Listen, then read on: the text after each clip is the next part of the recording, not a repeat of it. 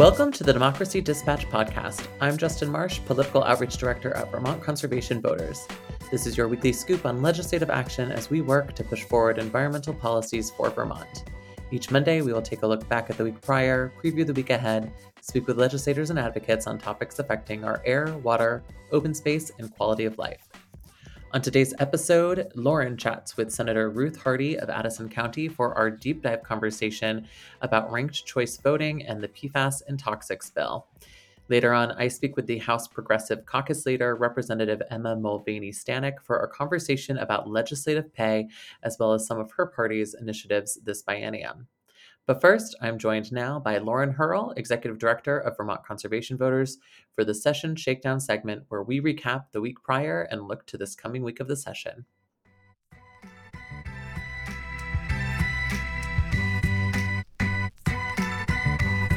The Senate moved quickly on action around the Affordable Heat Act last week after the House approved it. What is the scoop on S5? Yeah, the Senate decided to concur with the House version of the Affordable Heat Act, which means they basically just accepted the changes that the House had made.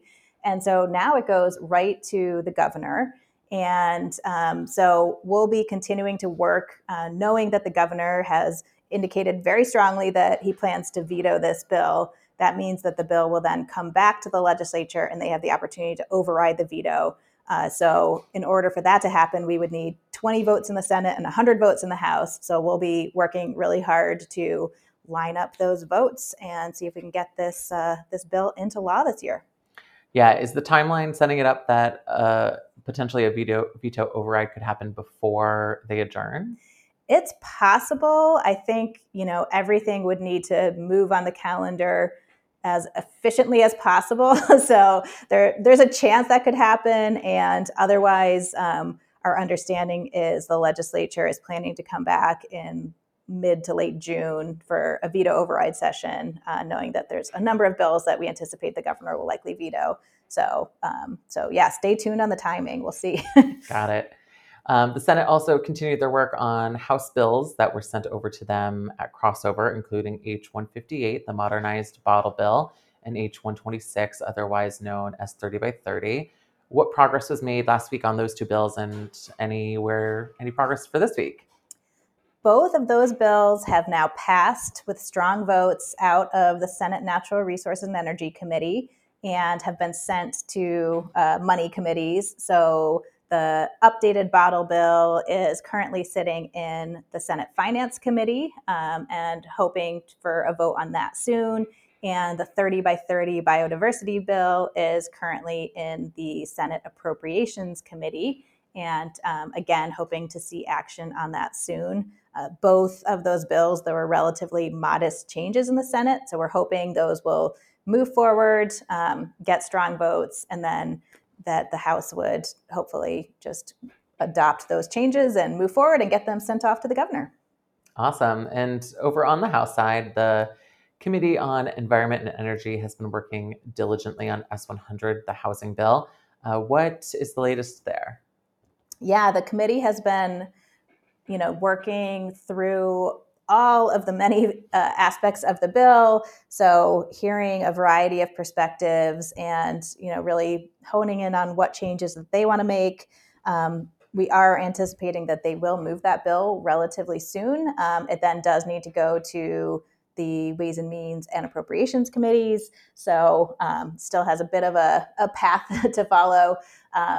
But, this is obviously a huge priority of the legislature. So we're anticipating that will kind of keep moving at a relatively quick pace through the process. And once we see where the House Environment and Energy Committee has kind of landed, we can give a more detailed update on what the core provisions are of, what's made it through that key committee.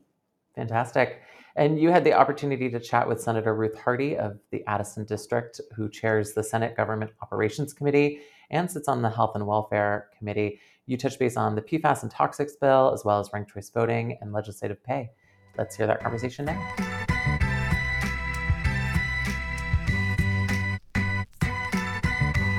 I'm very excited to be joined today by Senator Ruth Hardy from Addison County. And I have had the pleasure of working with Senator Hardy before she was a senator, even when she was running Emerge Vermont, a really critical partner and player in recruiting amazing women to run for office.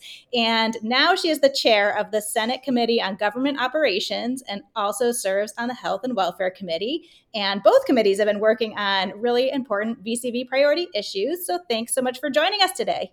Oh, you're welcome. It's great to be here, Lauren. Thank you. Great. So Senator Hardy, can you give us a quick update on ranked choice voting? Can you remind us just what that bill does, which your committee passed out, and what you anticipate on that bill in the final weeks of the session? Yeah, thanks. So the ranked choice voting bill, S32, is in the House Government Operations Committee, and I hope they will vote it out next week with very few changes to what we did. In the Senate, we created sort of a three-tiered bill that starts with the ability of local towns to opt into a ranked choice voting for their local elections, for municipal elections, for select board, mayor, that kind of thing. And ranked choice voting is really a system where you can say, this is my first choice candidate, my second choice, my third choice, my fourth choice. And all of your vote will matter no matter who is the top candidate, the second candidate, third candidate, fourth candidate. So there are no wasted votes in ranked choice voting.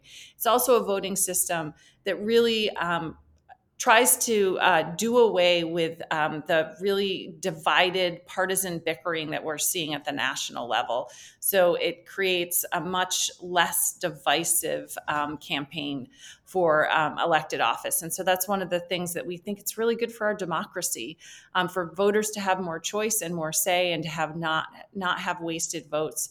So it creates the municipal option and then a study committee that would work toward using ranked choice voting in the 2026 elections statewide. So for the statewide offices in 2026, it could be federal or state offices at that point. And then moving toward ranked choice voting for the presidential primary election in 2028. So really just this tiered phased in use of ranked choice voting starting possibly next year with municipal elections if towns want to do it. So we're really excited about it. And as one of my colleagues, Senator Vyhoski, said, it's easy as ice cream. We got to sample ice cream and rank our favorite ice cream. And so that's what we think it's as easy and as fun as ice cream. Excellent. Well, we're excited to see the progress. Always good when something can be as fun and easy as ice cream. Yeah. Not always the case at the State House, so that's great. That's right. Excellent. Well, excited to see the progress of that bill and appreciate all your efforts leading on that. Another VCV priority was the bill to ban PFAS and other toxic chemicals from cosmetics, menstrual products, textiles, and turf. And your other committee worked on that bill, and you've always been a really strong supporter of legislation to better protect people from toxic chemicals. So just wanted to get your reflections on how that bill went in the Senate and what you hope to see next for it. Yeah, that's great. I mean, that was a really important bill that Senate Health and Welfare did. And what really struck me, as I think I've mentioned to you before, Lauren, is that we have come so far on this issue. We had a unanimous tripartisan vote on the Senate floor on that bill. We had a unanimous vote in our committee with 2 Republicans and 3 Democrats voting for it. And it is really an issue that everybody sees the impact of toxic chemicals on our everyday lives. And everybody knows somebody who's been impacted, who's gotten cancer or some other really horrible health effect because of PFAS and other toxic chemicals. So I think it's really in the mainstream now in Vermont that we know it's important to keep these out of the products that we use every day. And the other thing about that bill that was really striking to me is that a lot of the products that we were talking about were products that are specific to women's health and hygiene, menstrual products and health and beauty aids, unfortunately, are used more by women than men at this point. And I think that it was really striking to make sure that we are keeping women safe and not having our bodies impacted by toxic chemicals. And then also, outdoor gear and turf that everybody uses. And I just hope that we move forward and broaden out to start being able to look at these toxic chemicals by class and not do these one-offs for each individual type of product. But I'm just really thrilled at how far we've come, even in just the 5 years I've been here in the Senate, that this has really evolved to a thing that we all really agree on is important and that we need to move forward with banning these toxic chemicals. Yeah, that's great. It's so true. We used to spend so much time, having worked on these issues for more than a decade, just trying to make the case that these things were actually toxic and there were actually harms, and the conversation has shifted so much. So that's such good points you're making. And it's giving optimism that we can do more and look at the issues more broadly. It's great. Excellent. So that bill is now in the House Human Services Committee, and we're hoping that they're going to start the conversation on that bill soon. So we're going to keep pushing for that. Time is getting short, but keep pushing for action on that if we can.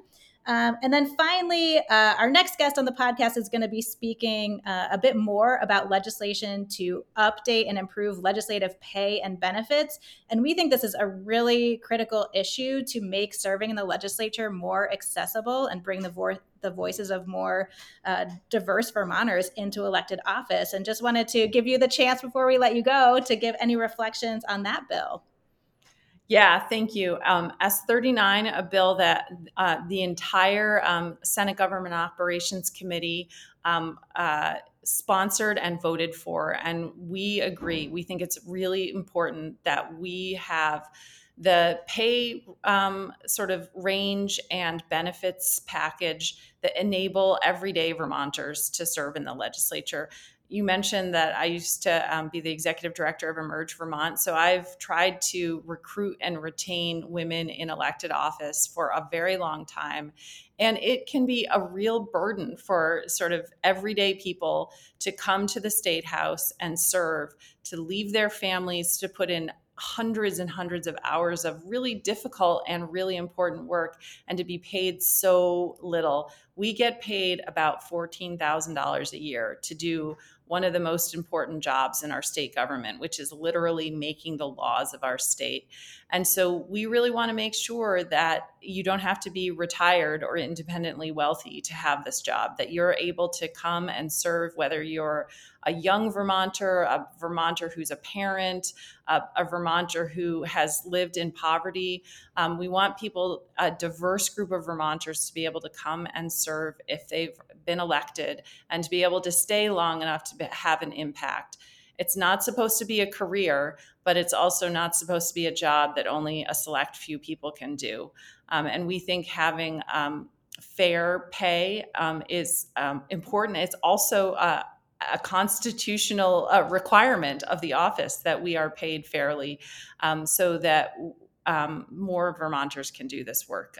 So many people have left the legislature, not just because of retirements, but because they couldn't sustain their family and support their family while also serving in the legislature. So we want to make sure it's a more accessible job for people, a more accessible position for people to consider having. And that's why we're really, really hopeful that the House will take up that bill and pass it this session, so we can really set the legislature up for those going into effect next biennium. None of us would get those pay increases. It would be next biennium. So people would have to be reelected, or new people would have to be elected before the salary increases went into effect. So hopefully House members are listening and will urge their leadership to take up this bill and pass it this session.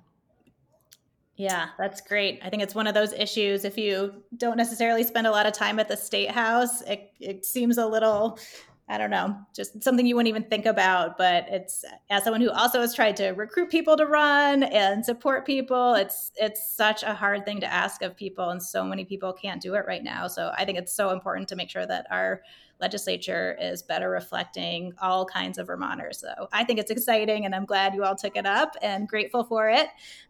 So thank you so much. Good luck in these final weeks of the session with these and all of your priorities, and take care. Yeah, thank you so much for having me, Lauren. Nice to chat. And next, Justin will be talking with Representative Emma Mulvaney-Stanak.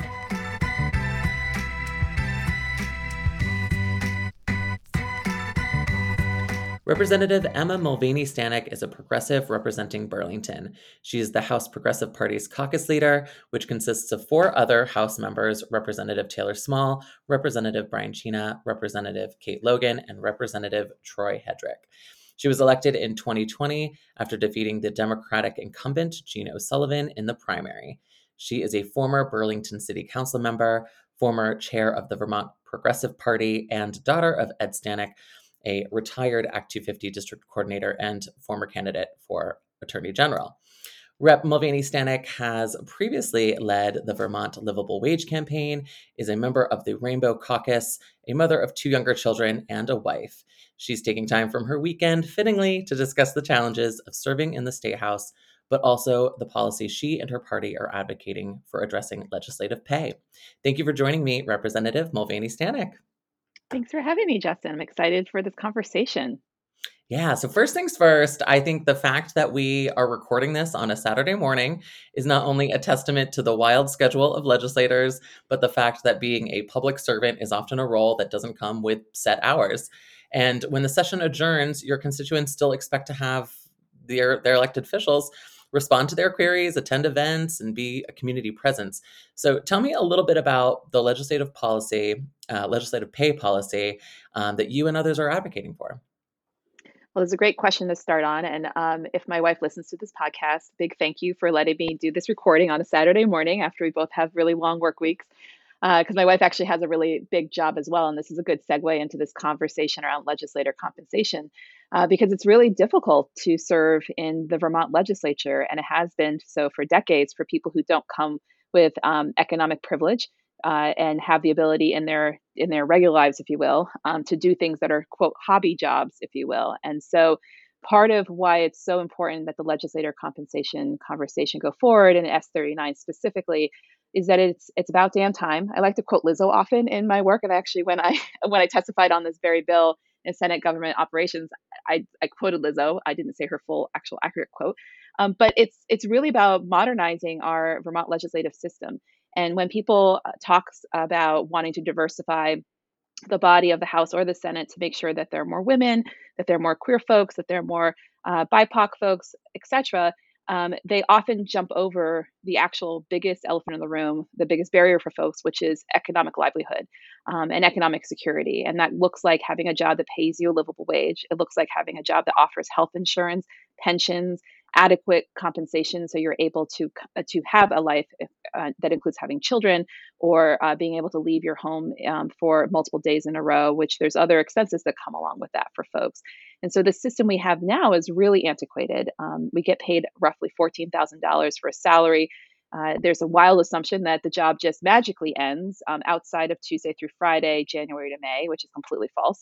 And it also looks over the fact that in this more complex world that we're living in, where policy issues are so complicated, are so emergent, so like on an emergency level of crisis on so many levels, that it takes much deeper, complicated thinking to put together policy. And the only time you really can develop adequate policy is off session, where you get to meet with constituents, when you get to meet with advocates on the national level, and you meaning the legislator, because we have no staff. We don't have staff who's helping us with research or outreach or responding to constituents, and we represent thousands of people in any of our districts, whether you're in the House or the Senate.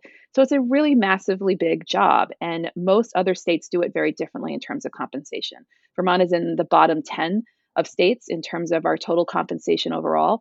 And we've been coasting on this kind of privileged legislature setup which really is a disservice to Vermonters because we don't see the average face of Vermonters in that building. And that impacts the quality of decisions that are made. It impacts what gets prioritized. And that's why we've seen no real meaningful action on paid family leave, on labor issues related to working people, and related to healthcare. I mean, honestly, if we had a very different body, and legislator compensation is a huge component, it's a huge foundational block in making sure that we have a legislature that is responsive to what Vermonters are asking us to do. Yeah, and so what would the policy include? So it's a incremental increase, correct? So that it's not directly impacting the present day lawmakers. It's kind of tiered, if I'm understanding correctly. Correct. There are a few components of it, and if folks really want to dive into the details, so S39 started as a much stronger bill in Senate government operations, and I had a companion bill, H281, which actually Senate government operations took some elements of as we started to look at.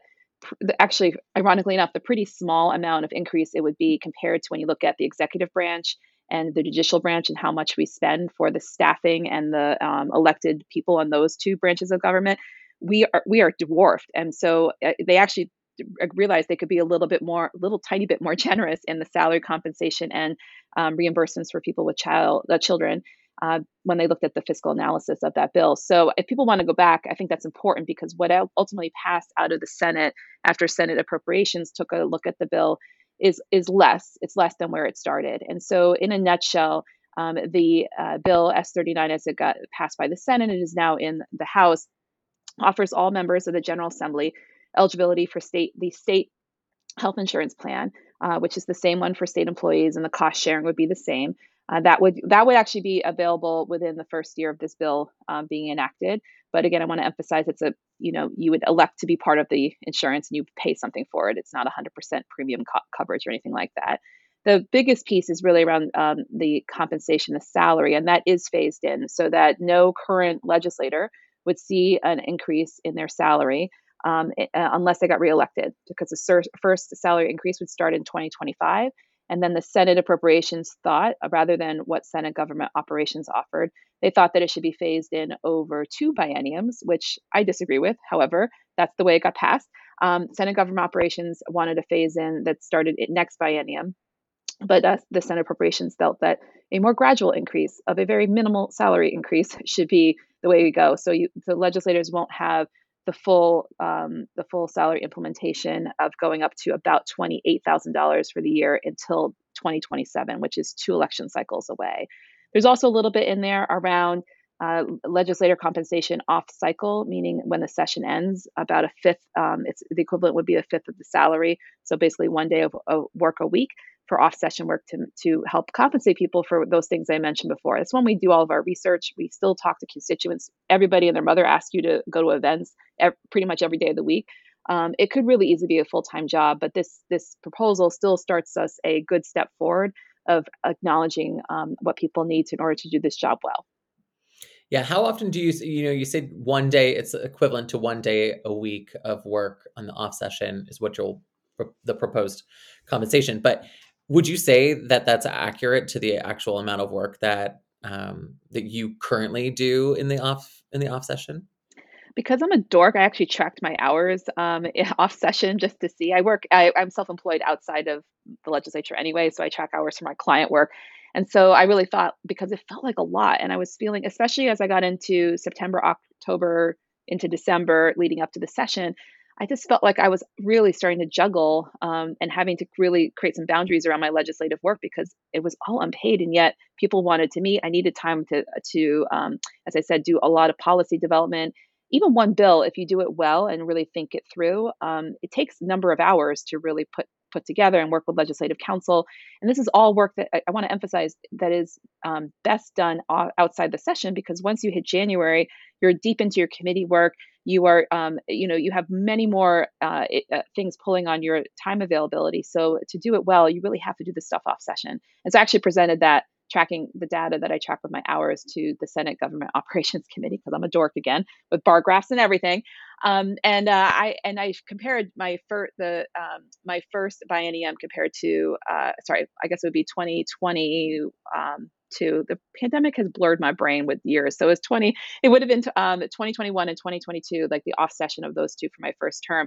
And I had no boundaries around it because it was the height of the pandemic, and I didn't know I worked all the time because many people who have small children got into that phase, frankly, around I'll just tag team and I'll sleep less and we'll just make it work. And there are no boundaries to when I stop working and start working. The point being, when I looked at my hours, even when I tried to really curb back how much I was spending in the off session with work, because I just needed the time to actually do my paid work with clients, it was shocking. I think on average, I was spending easily 15 hours a week when I was really trying not to work on legislative issues during the off session. So even this 1/5 a week piece, which would be roughly 8 hours a week, is pretty minimal, and it assumes that that you're also not addressing constituents on the fly or going to events. None of that really, I think, is adequately accounted for that, because when I estimated my 15 hours a week, that was really policy work that I was tracking.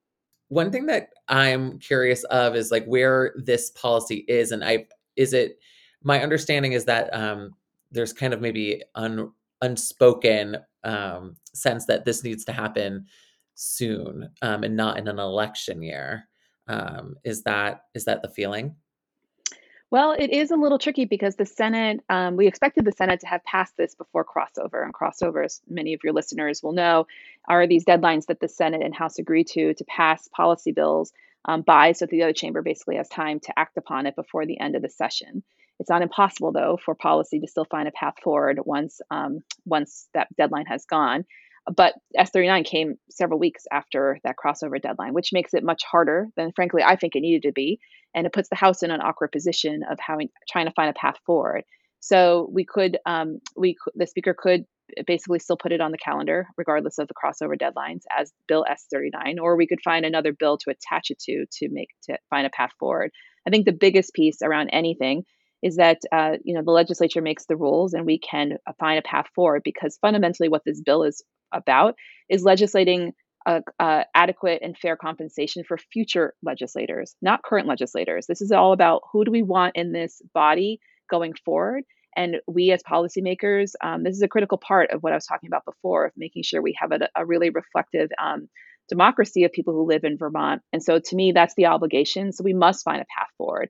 And when you throw politics in, when it's a campaign season, which unfortunately is every other year in Vermont, we should talk about about the lengths of terms, because this 2-year cycle that everybody's on just means we're pumping way too much money into election cycles that I feel are really unnecessary. If we extended the terms just even ever so slightly, we could do better quality work and people could be more focused on policy than constantly campaigning. But that's a conversation for another podcast.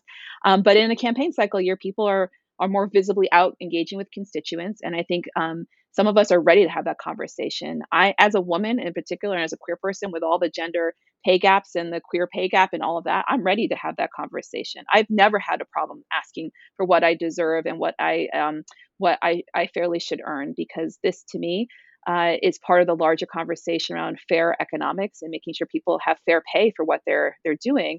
And as we elect more women and queer people and BIPOC people to this body, we're going to contribute to the gender and racial wage gaps if we don't start addressing these issues. So to me, I'm boldly inviting that conversation. I don't think this is something that legislators should shy away from, be it a campaign year or not. But not everyone shares that opinion. So many people feel politically it's going to be harder for folks who might be in more purple districts, or perhaps are just more timid about talking about economics, which sadly women have been culturally really, unfortunately, raised around. That's going to be a harder conversation for some people. But my hope is that we help embolden those folks. We help create a larger dialogue in the state so people know the significance of it all, and the importance of legislating this policy for future legislators.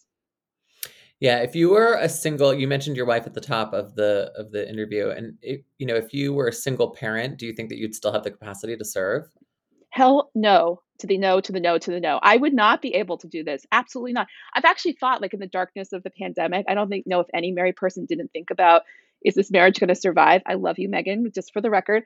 But in these dark moments, you think, like, how could I even, frankly, legislator role aside, affording to live in Vermont as a single person is so difficult with the cost of living and everything else.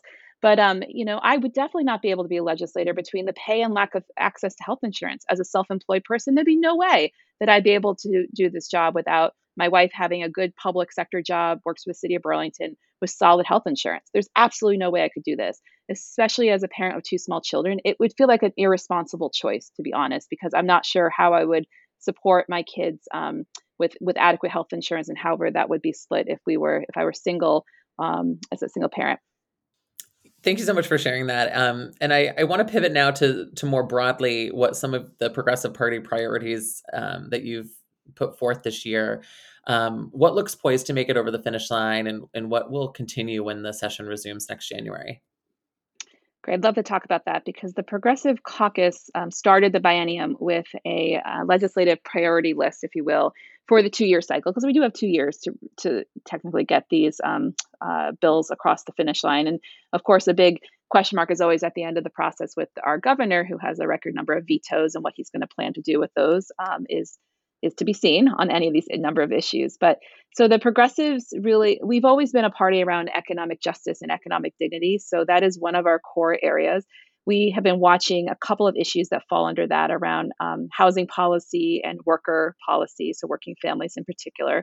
And so we've been watching the paid family leave bill and very curious. We were proud to be one of 100 plus sponsors at the end of H66, which was the House version of the paid family leave bill. I'll go over to the Senate. But that piece will, I think, unfortunately, is headed towards a collision course with childcare, given what the Senate has set up. And so that is a really unfortunate example, I think, of how especially working people's issues get forced into this zero-sum policymaking framework where we can only do one thing.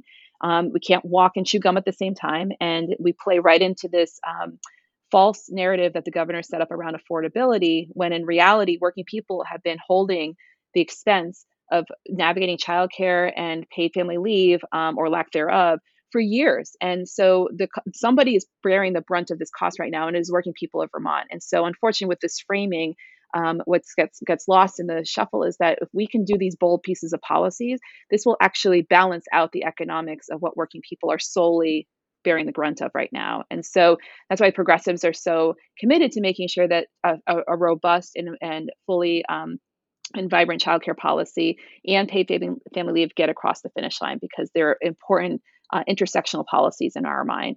The second piece around economic dignity is that we really want to see meaningful labor bills passed. There really hasn't been action on labor bills in at least a handful of years in the legislature. And so what that looks like are things like we've coined the labor bill, the PRO Act, which stands for Protecting the Right to Organize, which is a mimicking of a federal bill. That there's some important components in there to make the organizing process for unions easier for Vermonters who are in public sector jobs. It also includes a very important piece of banning what's called captive audience meetings, which in these political times, usually these are meetings required by the employer for their employees to attend. And if you don't attend, you can get reprimanded, or in this case, at an at-will state, you could get even fired for refusing to attend these meetings.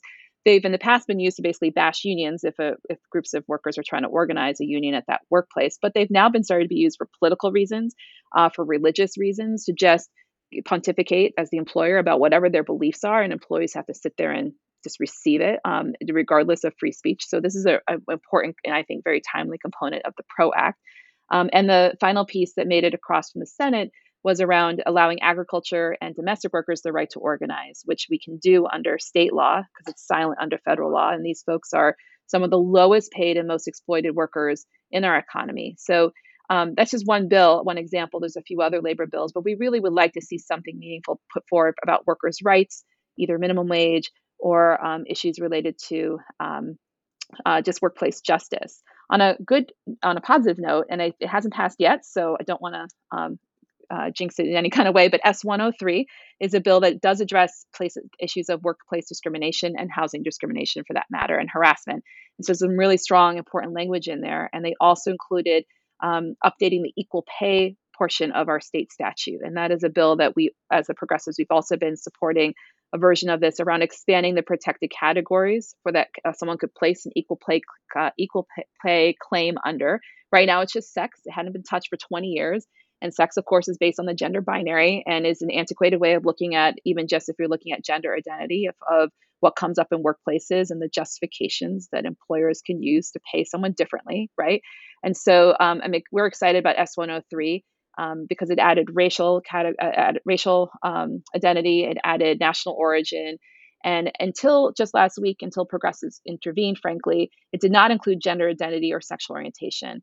And so we pushed back and while in committee, and the bill got better, and those added categories were added, which again is so important in this climate where there's so much transphobia and homophobia and just literally systematic efforts to not only erase people who hold those identities, but treat them as other and differently. And so this is a good, bold move in Vermont, and I'm hoping it passes the finish line by the end of the session. So S103 could at least be a good piece of labor bill. Yeah, well, the finish line is near, hopefully, right? I feel like it's been quite the marathon. And I just in closing, I asked a similar question when I interviewed Representative Sadia Lamont several episodes back. What advice would you have for someone with your shared identities if they're considering running for office? Well, I am always trying to find a path to help someone say yes to it, but I'm also very realistic about the barriers that are still there to make as I've talked earlier around the economics work, but we haven't even talked in this conversation yet around the other realities around sexism, homophobia, racism. They all exist because our state legislature is simply just an extension of the culture and the communities that we're coming from, right? And a lot of that has been not adequately addressed quite yet in the legislature. And so we're really, some of us, just by our mere presence, are disrupting that reality. I serve on House Commerce and Economic Development, which is a committee you would not imagine that a lot of issues of equity or identity, et cetera, come up. But frankly, when you look at any piece of bill that we're talking about, it comes up all the time if you're actually looking at it from the lens of who is being left out. What is gender binary language that's being used? What is racist language being used? Where are we not even intentionally addressing the marginalization of people with certain identities and how we can use this piece of policy to leverage to make it better? And so I've actually been quite surprised how frequently it comes up even in my committee, and just the mere presence of at least me being there as a queer woman, voicing these things and trying to be an ally also, of course, for the BIPOC community and other folks whose identities I don't share. Even my mere presence has been able to change policy. And there's so many examples of it, of just using respectful language, updating provisions of law that might feel really minor, but right now technically create a separate but equal kind of construct, or just frankly no access to a particular benefit because of the way that old state statute law is written. So it really matters to get people in not only in the room, but in the seats that make the decisions. And we need to do better to support folks so we're able to stay in these positions, because it's a brutal time to be an elected leader anywhere.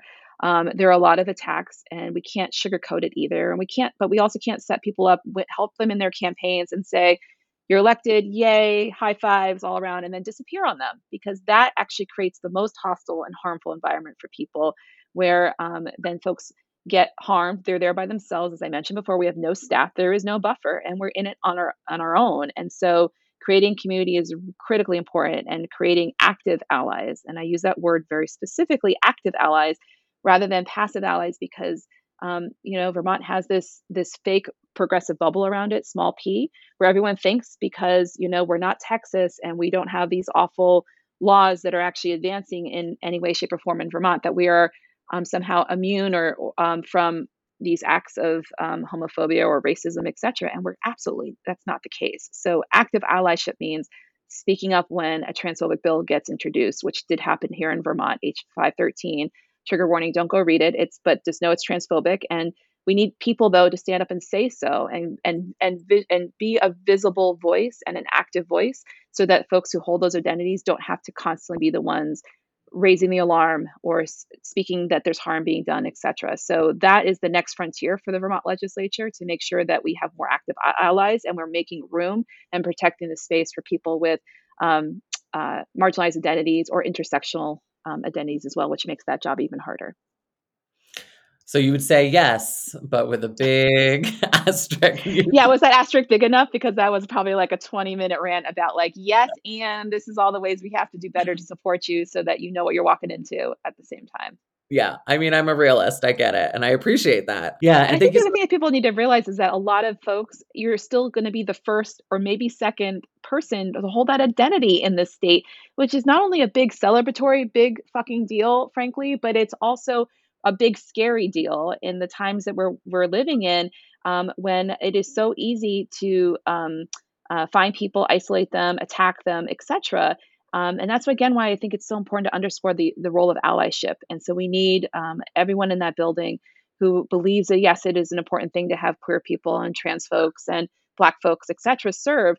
So what does that mean? Like, what's your role to make sure that they stay safe and that they can be here to do this job and do it well? Yeah, absolutely. Well, thank you so much for your work and your advocacy, and of course for taking the time to talk to VCV and our listeners. And I hope you are able to enjoy the rest of your weekend and you don't have to do too much more work. Oh, well, that's a lie. Yes, it's the last 2 weeks of the session, so there'll be a whole lot of legislative work. But it's more like I'm looking forward towards the end of May, because then it'll be a little bit better. But Justin, thank you so much for having me. I really appreciate the invitation.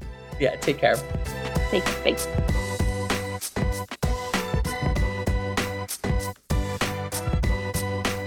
Now it's time for our stat of the week. 11. That is the number of renters among the entire Vermont General Assembly. Of those 11, 3 are members of the Progressive Caucus. Meanwhile, 35 members are or have been landlords, property managers, or realtors, including a third of the Senate body, which only includes 2 renters. This is thanks to recent data analysis by Vermont Digger. I want to thank our guests, Representative Emma Mulvaney-Stanak, Senator Ruth Hardy, and of course, Lauren Hierl, for assisting me. If you enjoyed this podcast, please subscribe and give us a rating wherever you listen to your podcasts. Be sure to follow us on social media. On Twitter, we are at VoteGreenVT, YouTube and Instagram at VT Conservation Voters, and find us on Facebook as well. You can subscribe to our emails, see our legislative environmental scorecard, and learn more about our work and policies by visiting VermontConservationVoters.org. We will be back next week with an episode live from the 2023 Annual Conservation Voters Conference in Minnesota. Until then, thanks for listening.